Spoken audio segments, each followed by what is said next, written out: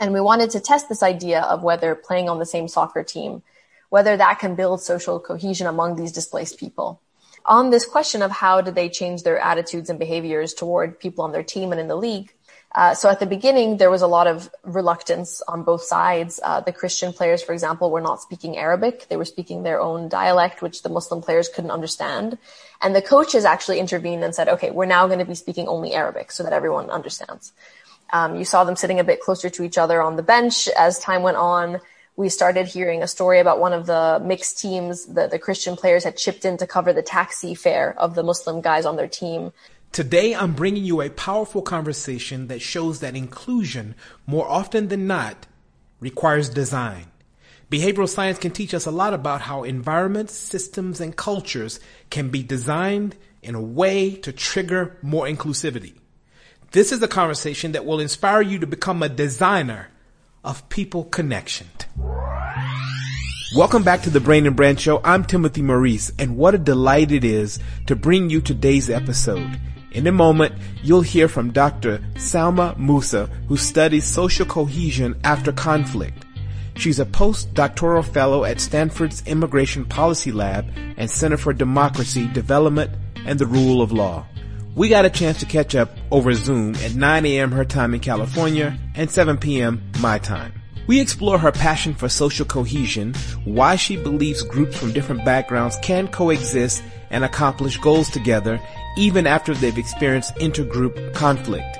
In line with my mission for this show, I want to bring you the best research minds who are on the ground producing research that offer insight into how our brains work, how and why we behave the way we do, and ultimately, how we can design a life and story that aligns with our highest aspirations. In this conversation, we explore two of Musa's papers, both involving soccer. Firstly, we look at how Liverpool soccer superstar Mohamed Salah influenced Islamophobic behaviors and attitudes, and then we discuss her research on what happened when she put Christians and Muslims together on soccer teams in a post-ISIS Iraq. We close the episode by showing the parallels between soccer and your everyday working and social experiences and how you can apply these social cohesion insights on a daily basis. Whether you're from a stigmatized group or a leader simply on a mission to build connectedness between your team and communities, you'll find this episode rewarding. I bring you Dr. Salma Musa. Enjoy. Salma Musa, welcome to the Brain and Brand Show. Thank you so much for having me. I really appreciate you making time to share your work. According to the Oxford Dictionary, the definition of cohesion is to form a united whole. In America, the framing of a united whole is the United States. In South Africa, it's called the Rainbow Nation. The ideal of social cohesion is framed under the Rainbow Nation. So before we jump into your research, I want to explore why you think and believe a united whole or cohesion should be the goal. So I'll preface this by saying that I don't think it should always be the goal. There are lots of instances where two groups that look like they're in conflict, what's really happening there is it's just straight up oppression. And there's no need necessarily for those two groups to try to get along. And we should not tolerate certain very extreme oppressive elements in society.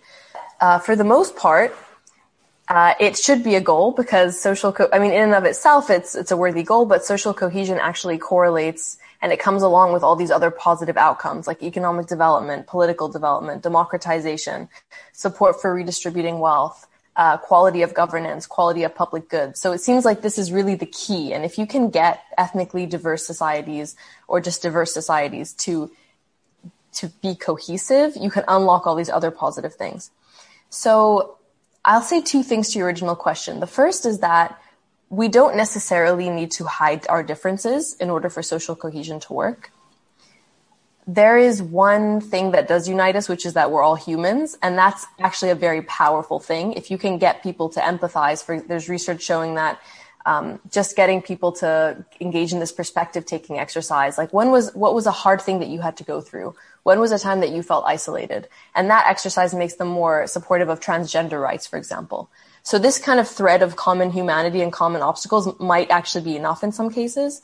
And the second thing I'll say is that social cohesion can also look like we know how to cooperate to achieve a common goal, even though we're not exactly the same.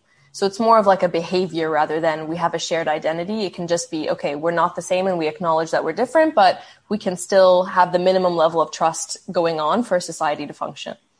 I have a former partner whose father was a prince in Swaziland, a little small country outside of South Africa. And in one conversation, a sort of a casual conversation randomly, he said to me that in some of the stories passed down from his father, who was King Sobhuza, who is noted as one of the wisest kings in history because he helped negotiate liberation without conflict. And he says that part of the reason why Black Africans are late so often was that it was a war strategy. Because they didn't have all the tools and the weapons and so forth, they would show up at different times and often very late to catch the enemy off guard.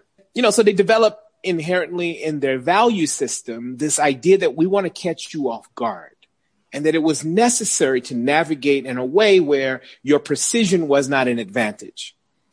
And this now plays out in a very fascinating way, and it prevents cohesion because if the hierarchy of your value system in one culture is I must be on time, and the other one is I'm trying to catch you off guard.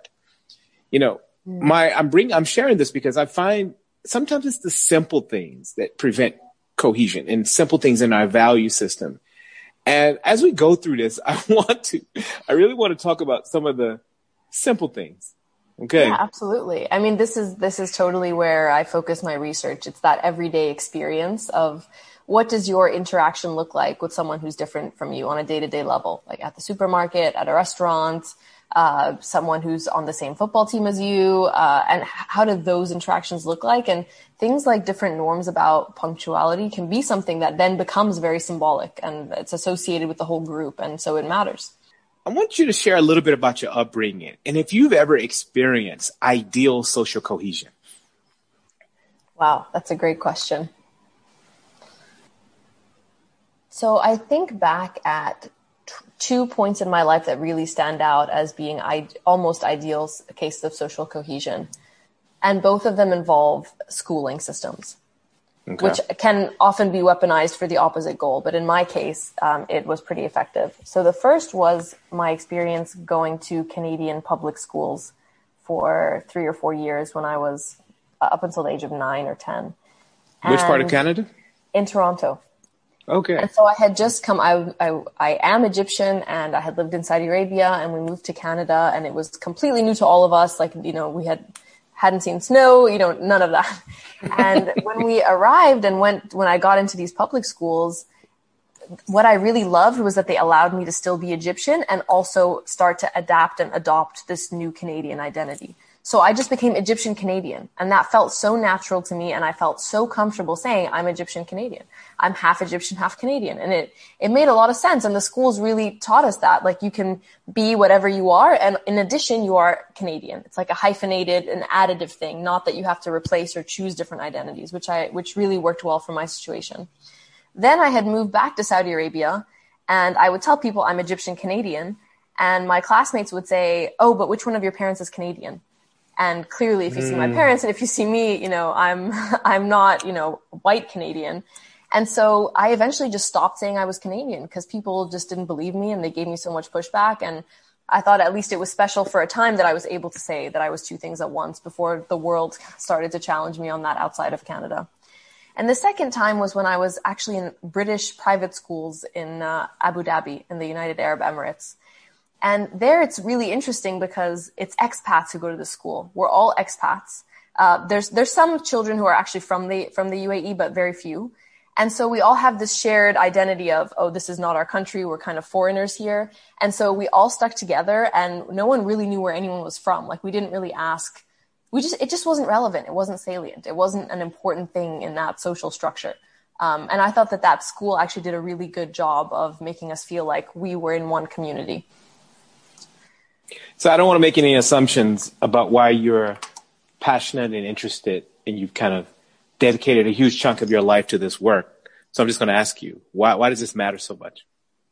Part of it is definitely my personal experience, like ping-ponging around the Middle East and Canada and now the US and France and other countries. And it started to become clear to me that in some social settings, I was seen as Arab.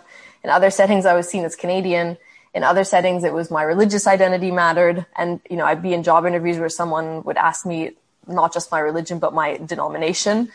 And that just seemed really crazy to me that it was so contextual how other people viewed me and how that then changed how I viewed myself and how I identified myself.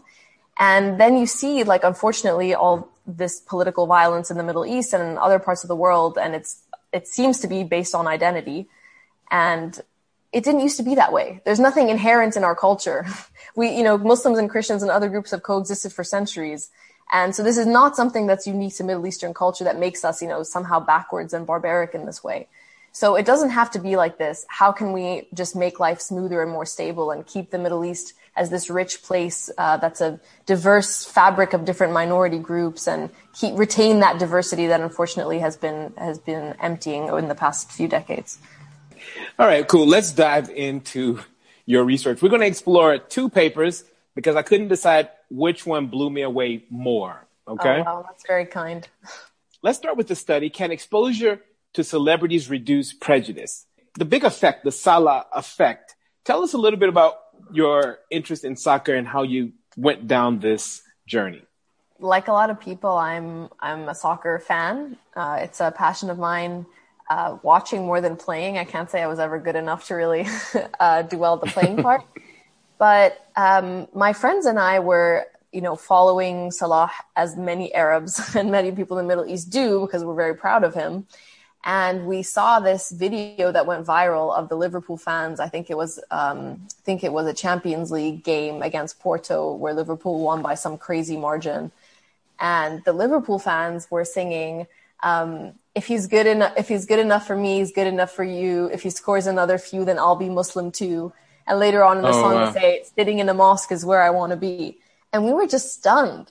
I mean, not to paint football fans, with a broad stroke, but that's not the kind of stuff you're used to hearing from, hardcore, traveling soccer fans. And we thought, like, there might be something going on here. Like, is Salah actually making people less Islamophobic among this population, which is not necessarily known for its tolerance? And so we wanted to test that systematically. We wanted to bring the data to bear and actually test this question. And we can see in the media, everyone's speculating, is Salah reducing Islamophobia? And a bunch of different pundits and a bunch of different opinions. And, being quantitative social scientists, we wanted to actually put some numbers to that question. Tell us a little bit about how you structured the research. Sure. So there's this theory from the 1950s called the contact theory. And it says that positive, cooperative contact across social lines, so basically just personal contact between groups, can reduce prejudice and it can build friendships. And on the whole, this is a good thing for intergroup relations. There's also been this kind of new version of this literature, which looks at one-sided contact or virtual contact or exposure through the media or through TV. So a lot of the time, people don't have that opportunity for face-to-face meaningful interaction, but the way that they meet minority group members is through TV or through sport or on social media or some other mediated way. And so we wanted to know, like, can we actually apply some of the lessons from contact theory to this case where it's not that traditional face-to-face two-sided interaction with Salah, obviously, but fans are exposed to him all the time, several times a week for a year, through social media, through watching the games. They look at the warm-ups and the practices, and you get a real sense of his personality on the pitch and off the pitch. And so we wanted to really apply that theory to this particular instance. Would you say that, the idea that Salah comes from a stigmatized group, it's a big part of, and I looked up stigma as well, because I was like, okay, let's really dig into this. And the stigma is a mark of disgrace. Would you say that many people on the opposite side of his culture felt or feel that they've overcome a disgrace at all? Yeah, I actually wasn't aware that was the kind of classical definition. We use it so much as academics that we might be a little far removed from the original meaning. So I think maybe disgrace is a little too strong in this case, but there is definitely a negative valence, you can say, that's associated with Muslims in general. Like that is being a Muslim in the UK and a practicing Muslim, like in lots of parts of the Western world, it definitely has a mark that is typically a negative mark. One of the things that I've been sort of mulling over that I really wanted to dig in with you is this sort of, I would call it a stigma cycle, right? So some sort of group with power who had a misunderstanding or literally wanted to drive a particular group in a particular direction. So they set up repressive policies, which led to poverty, which led to crime, which led to further stigmatization. The idea of a celebrity like Salah to break that cycle is really, really, really powerful. And I was just thinking about just in terms of if we use the soccer pitch and sort of translate it to the workplace or to any other group or community environment, do you believe that celebrity or any raised popular individual from this research, you believe that they can have that effect? This is something we're hoping to look at in a book project, my co-authors and I, where we can actually track all these different athletes, like looking specifically at the Premier League, but also some other examples as well. And the question is, what is it about a public figure who is from a stigmatized group or from a disadvantaged minority group? What is it about them that can actually reduce prejudice? Because it doesn't always happen. So, for example, being exposed to Colin Kaepernick in the U.S., who famously kneels during the U.S. national anthem, and it was a hugely polarizing issue. Exposure to him in those moments is not necessarily going to reduce prejudice across the board. At the same time, you have, let's say Raheem Sterling, who plays for Manchester City, who is, by all accounts, a very nice person, an incredibly talented player, and yet the media just hounds him for nothing and everything. Same with Marcus Rashford at Manchester United. He's done this absolutely astounding campaign to feed a bunch of impoverished children in the UK over the summer months, and he lobbied the government, and it actually passed, and he got funding to these underprivileged kids. And yet, the Daily Mail and these tabloids are still reporting on all the money he's spending on his houses. And so the question is, why is Salah, the positive role model example, but these other examples are not necessarily doing what we expect when it comes to prejudice reduction? So we have a few theories. We don't know exactly what it is, but we think that it's important that the public figure is successful at what they do. So during our period for the study for the Salah paper, he was successful the whole time. Liverpool was successful the whole time. We even tried to prime people in in a survey experiment to think about his failures, like, his second season, he's not doing as well. And it just didn't work. People didn't believe it because they just know that he's doing so well overall. So that must be a key piece of the story. And so the question is, when he stops scoring goals or if he moves to another club, what happens then? If he's not performing and not lifting Liverpool up anymore, is this gonna just reverse? And that's really an open question. And that's something we want to look at in the future. Like, what is the backlash for the players from these groups when they don't perform? How much is this love and affection really conditional on how they do? And then the other piece of it is how politicized they are.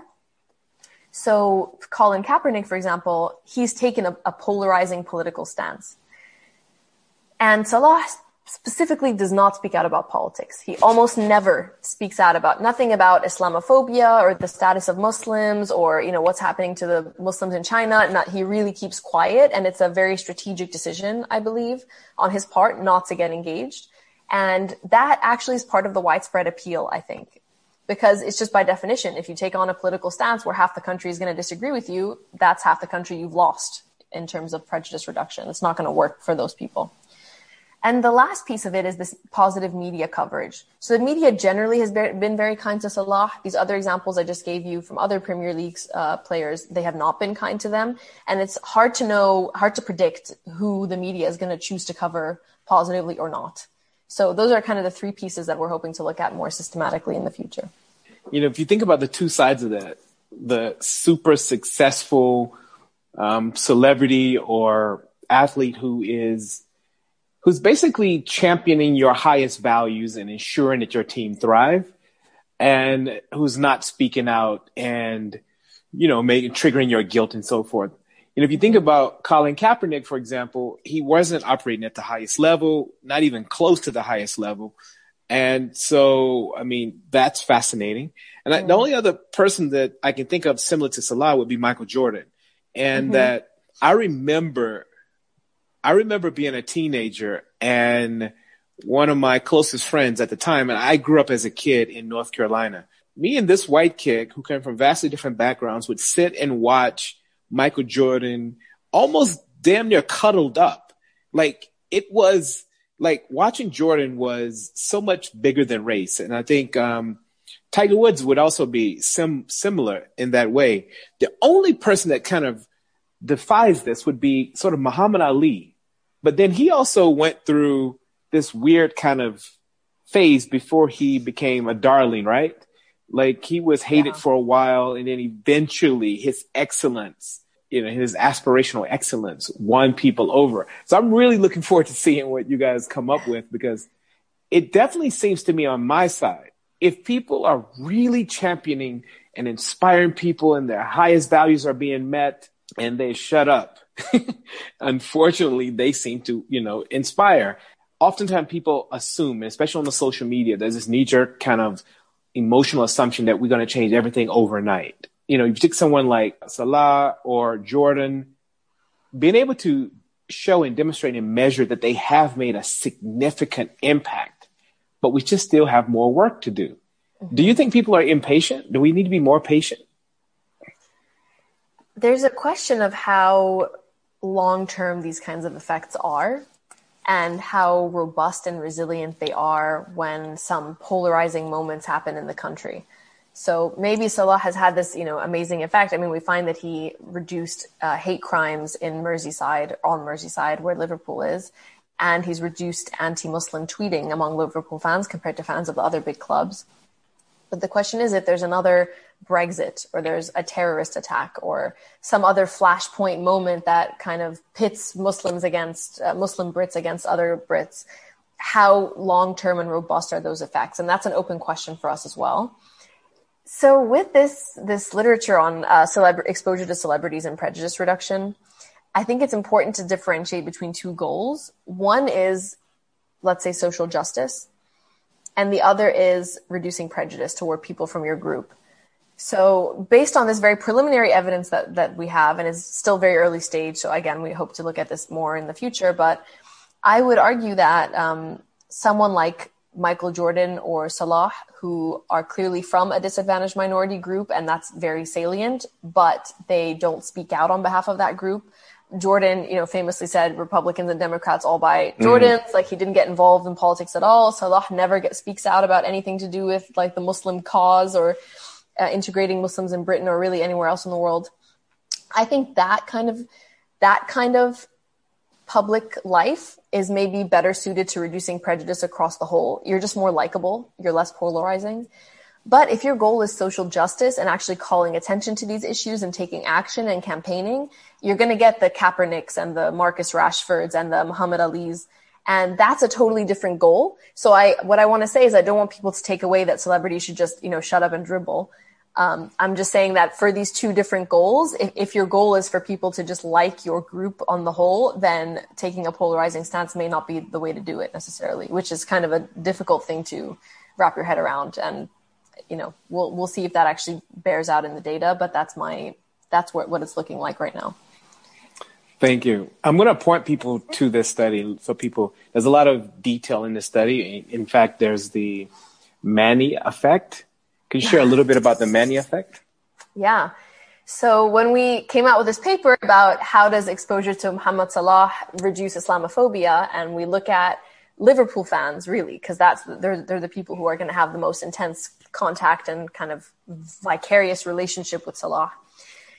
Then we had a lot of pushback, which we anticipated, which is, hey, there's another Muslim on the team who is just as practicing and just as visible, who is Sadio Mane.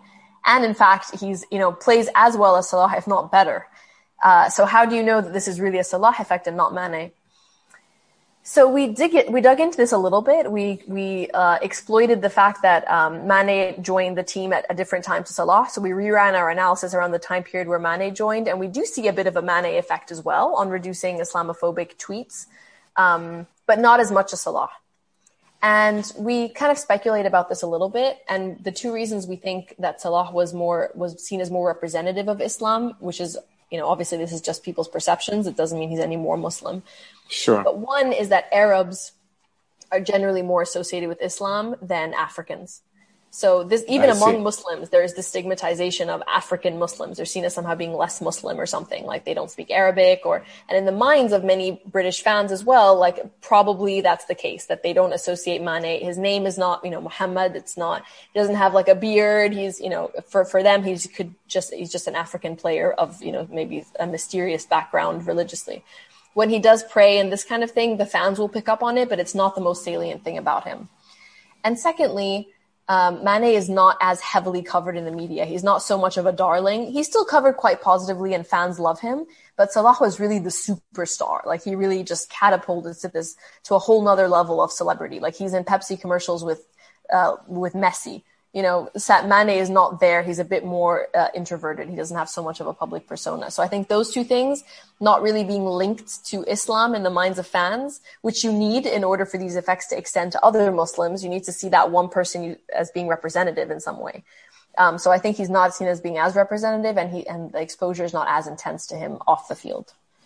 Yeah, I'm wondering, as you're speaking, I'm thinking about Trevor Noah and how I had a chance to engage Trevor a little bit, and I know he's really passionate about removing the stigma of Africa, exposing people more to Africa, but because he is not representative of what people have in their mind, I'm wondering if it's having any effect. I do see him pushing a lot in his show to try to accomplish some of those goals, but it'd be interesting. I noticed now he hasn't cut his hair during lockdown and he's got an afro, and I'm wondering if that's part of his goal, but I mean, this is fascinating. Actually, this is actually a very critical point. So contact scholars will tell you that someone has to be seen as representative of the group in order for these effects, any positive effects, not just to be limited to that one person you meet, but so that you become more positive toward the entire group. There has to be some link in your head between that one person and the whole group. And so there's actually a big tension, I think, in this psychological literature, because on the one hand, they say the person has to be representative. On the other hand, they say they have to be counter-stereotypical. So if they're representative, but they're reinforcing stereotypes, that's not going to change anyone's beliefs. So that's the tension I think is there. Yeah. The other tension that I think is there is that I don't think there's really, I mean, you brought up a good example here of if someone grows out an afro, they would be seen as more representative. But and I want to know your opinion on this. I feel like whether you see someone as exceptional or not is itself a function of your prejudice. So there is no perfectly representative African, and if you meet one and you like them and you say, oh, but they're not like the rest of them, they're special, then that is itself a type of prejudice. Like so it's not like, I think that's kind of an outcome that we're interested in. There's no objective reality of whether someone is representative or not. Yeah, I find, for example, being an American living in South Africa, that the representation they have of a Black American is probably closer to Chris Brown or, some sort of artist versus someone who's interested in these ideas that we're speaking about. And so I do know instinctively that it is coming from some sort of prejudice that they go, wow, you speak so well, or you whatever. But there are times, for example, where if you think of some of Africa's larger sort of popular exports like Nelson Mandela, they do sort of align with what people have in their mind about an African in terms of how they speak, their accent and so forth. But I mean, the question for me is like, when someone sees Nelson Mandela, do they actually see him as representative of Africans, or do they think that he's a massive exception? And I feel like whether you see someone as exceptional, if you're prejudiced, you're going to see them as exceptional. So it's kind of like there's some logical flaw there. So like the contact theory would predict, you meet Mandela, he's seen as representative. If he's seen as representative, then you become more tolerant. But the question is that if he's seen as representative, if you are intolerant, you're not going to see him as representative. So the chain is broken there. I think there's something in what you're saying, like the fact that he has that accent, for example, like there are some maybe objective measures of representativeness. So I think there's but I just think about all the time someone says, oh, I'm not racist, I have a Black friend. Oh, I'm not homophobic, I have a gay friend. But you clearly see that person as an exception. You're not You're not drawing any broader inferences based on your positive experience, precisely because you might actually have an issue. We could take everyone's brain out and we could slice it open and count the number of neural connections and synapses that defined a particular stereotype. And we were to look at the role that Hollywood, if we could figure out a way, look at how Hollywood and popular media and popular culture had created those neural connections in the brain. Wouldn't you say that a big part of this is looking at, I really wish we could study this. We could really look at how many connections does it take for you to lean towards social cohesion? Because if I look at my grandfather, for example, who grew up in the South, he probably knew zero young Black people like me who had written a book. Like zero. So it would make sense for him to have some level of bias towards, the fact that I should not be writing. I should go do something else, right? You actually raise a really interesting and still open question about all of this contact stuff, which is, what is the dose that you need? How many counter-stereotypical, friendly people from a certain group do you need to meet, and how intense and frequent do those interactions have to be in order for you to change your belief? And that's really an open question. It could be just one person is enough. It could be one person on TV is enough. In other cases, that when the conflict is more salient or it's the one that's more relevant for your daily life, maybe that's where you need 10 examples before it really hits home. And even then, we don't know how fragile or how robust that effect is. So honestly, this is a huge open question in the research, is how often do people have to connect and under what conditions are needed for these kinds of effects to unfold? I think that was part of the reason why people were so disappointed after President Obama, right? It was like, okay, we now have contact with a Black American who's become president for 8 years. So shouldn't the entire world see Black people differently? That's an excellent counterexample. Yeah. And I think, don't you think that's why there is so much frustration now in this social justice movement? It's like, we should be further along. We've had this contact. The one thing I'll say to the Obama example is, one of the key conditions of contact, so it's not just any old contact that's going to do the job. One of the key conditions is that the contact should be cooperative. You're cooperating for a common goal. You're not adversarial. You're not competitive. And for Obama, if you look at, large swaths of the population who didn't like Obama during those 8 years, they did not have a common goal with him in their minds. I see.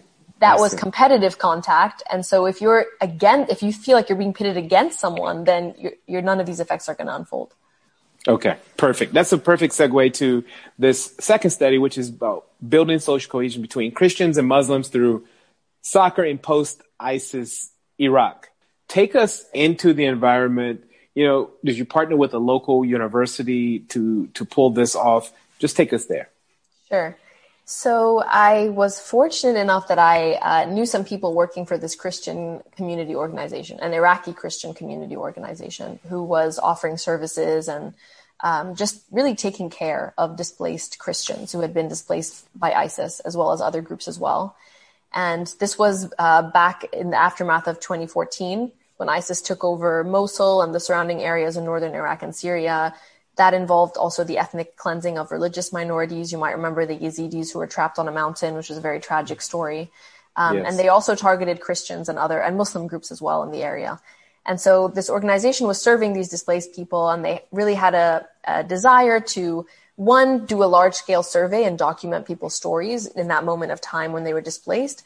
And on the other hand, they also wanted to provide some service, some programming, to pass the days. And when we did some focus groups, it became clear very quickly that there was a large local demand for soccer leagues, for amateur soccer leagues. And so we set this, myself and the research staff and the staff from this organization, we set up this series of soccer leagues. And we wanted to test this idea of whether playing on the same soccer team as a Muslim, remember, everyone is displaced, so the Muslims are also displaced, whether that can build social cohesion among these displaced people. So that was the start of this project. Got it. And your findings were quite fascinating. In the early part of the season, were you surprised at what you were finding in the early part? Were there any moments where there was just like, whoa? So the main finding of the study is that we did actually build cohesion among the players in the league. So when they met each other and that bond on the team and in the league, that really did change people's behaviors and attitudes toward those other people, but it didn't necessarily extend off the pitch. So these Christians were not changing their minds about Muslims more generally. So on this question of how did they change their attitudes and behaviors toward people on their team and in the league, we definitely saw this playing out. So at the beginning, there was a lot of reluctance on both sides. The Christian players, for example, were not speaking Arabic. They were speaking their own dialect, which the Muslim players couldn't understand. And the coaches actually intervened and said, okay, we're now going to be speaking only Arabic so that everyone understands. You saw them sitting a bit closer to each other on the bench. As time went on, we started hearing a story about one of the mixed teams. The Christian players had chipped in to cover the taxi fare of the Muslim guys on their team. We saw another mixed team just out on the town. They went to go watch the Champions League final and they had invited their Muslim teammates. And this seems, very trivial maybe, but in this context, Muslims cannot enter restaurants or bars in these towns. They check your ID and they do not let Muslims in. So to have these Christian players like haggling with the staff and to allow their Muslim friends to come in, that's a big deal. That's actually socially quite a costly thing to do. And so these friendships that formed were just it was really nice to see them just hanging out and staying in touch and, going to parties and, well after the leagues ended. If you're advising any sort of government or anyone, could you do work as an advisor a little, right? A little bit, yeah. A little. Yeah, no, I do some consulting around social cohesion programming. Yeah. So let's shift a bit because I'm going to put both of these research studies, I'm going to put both of them in the link so people can read and go into real depth with these. There's a lot of conflict dynamics that are happening at the moment where it's difficult to build cohesion in the workplace because you got people obviously taking, various political sides. What are some of the lessons that we could sort of draw and what would you share if you were trying to build cohesion in this sort of conflict environment?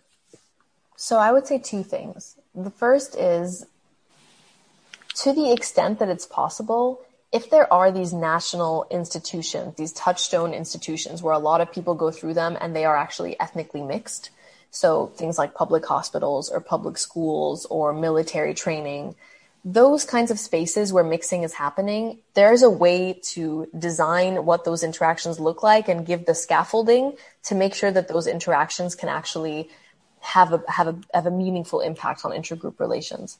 So things like making sure people are matched based on the same skill level as much as possible, that they're cooperating, they're not competing against each other. These kinds of little tweaks can make all the difference. On the other hand, in spaces where people don't have that kind of mixing, if you have a really segregated neighborhood or, that's the classic example where they're not having that kind of face-to-face interaction, then there are other tools that we have to still improve intergroup relations. So it could be if you're a celebrity, this is my message to South African celebrities who belong to minority groups. You shouldn't be afraid to talk about your identity as being in that minority group, just in a non-politicized way. Like if you're a Muslim and it's Ramadan and you're fasting, you should post about that on Instagram. Why not? Let people know that so they make that connection between you to see you as representative and not an exception. Talk about your culture. People are interested. People want it that you might be their only window into an entire culture. And that's a big opportunity if you want to use it that way. And then we also have other tools like empathy building curriculum or perspective taking exercises or other ways that we can teach people the skills that they need without necessarily having the face-to-face contact if that's not possible. But those are my two big recommendations. And this is all to say, by the way, a big disclaimer on this is if you have structural roots of inequality and structural sources of conflict, none of what I'm talking about is going to substitute for that. If you have structural systemic inequality, that needs to be dealt with. But my view is that combining these grassroots programs as well as the policy level tools, that is really the magic combination to get sustainable peace. So my research is really on the bottom half of that, but the whole top half needs to be totally rearranged in South Africa. Sure. Let's talk quickly about affirmative action. and I don't want to get into the politics of affirmative action at all. I want to say that there's a newspaper that I wrote a column for almost a decade.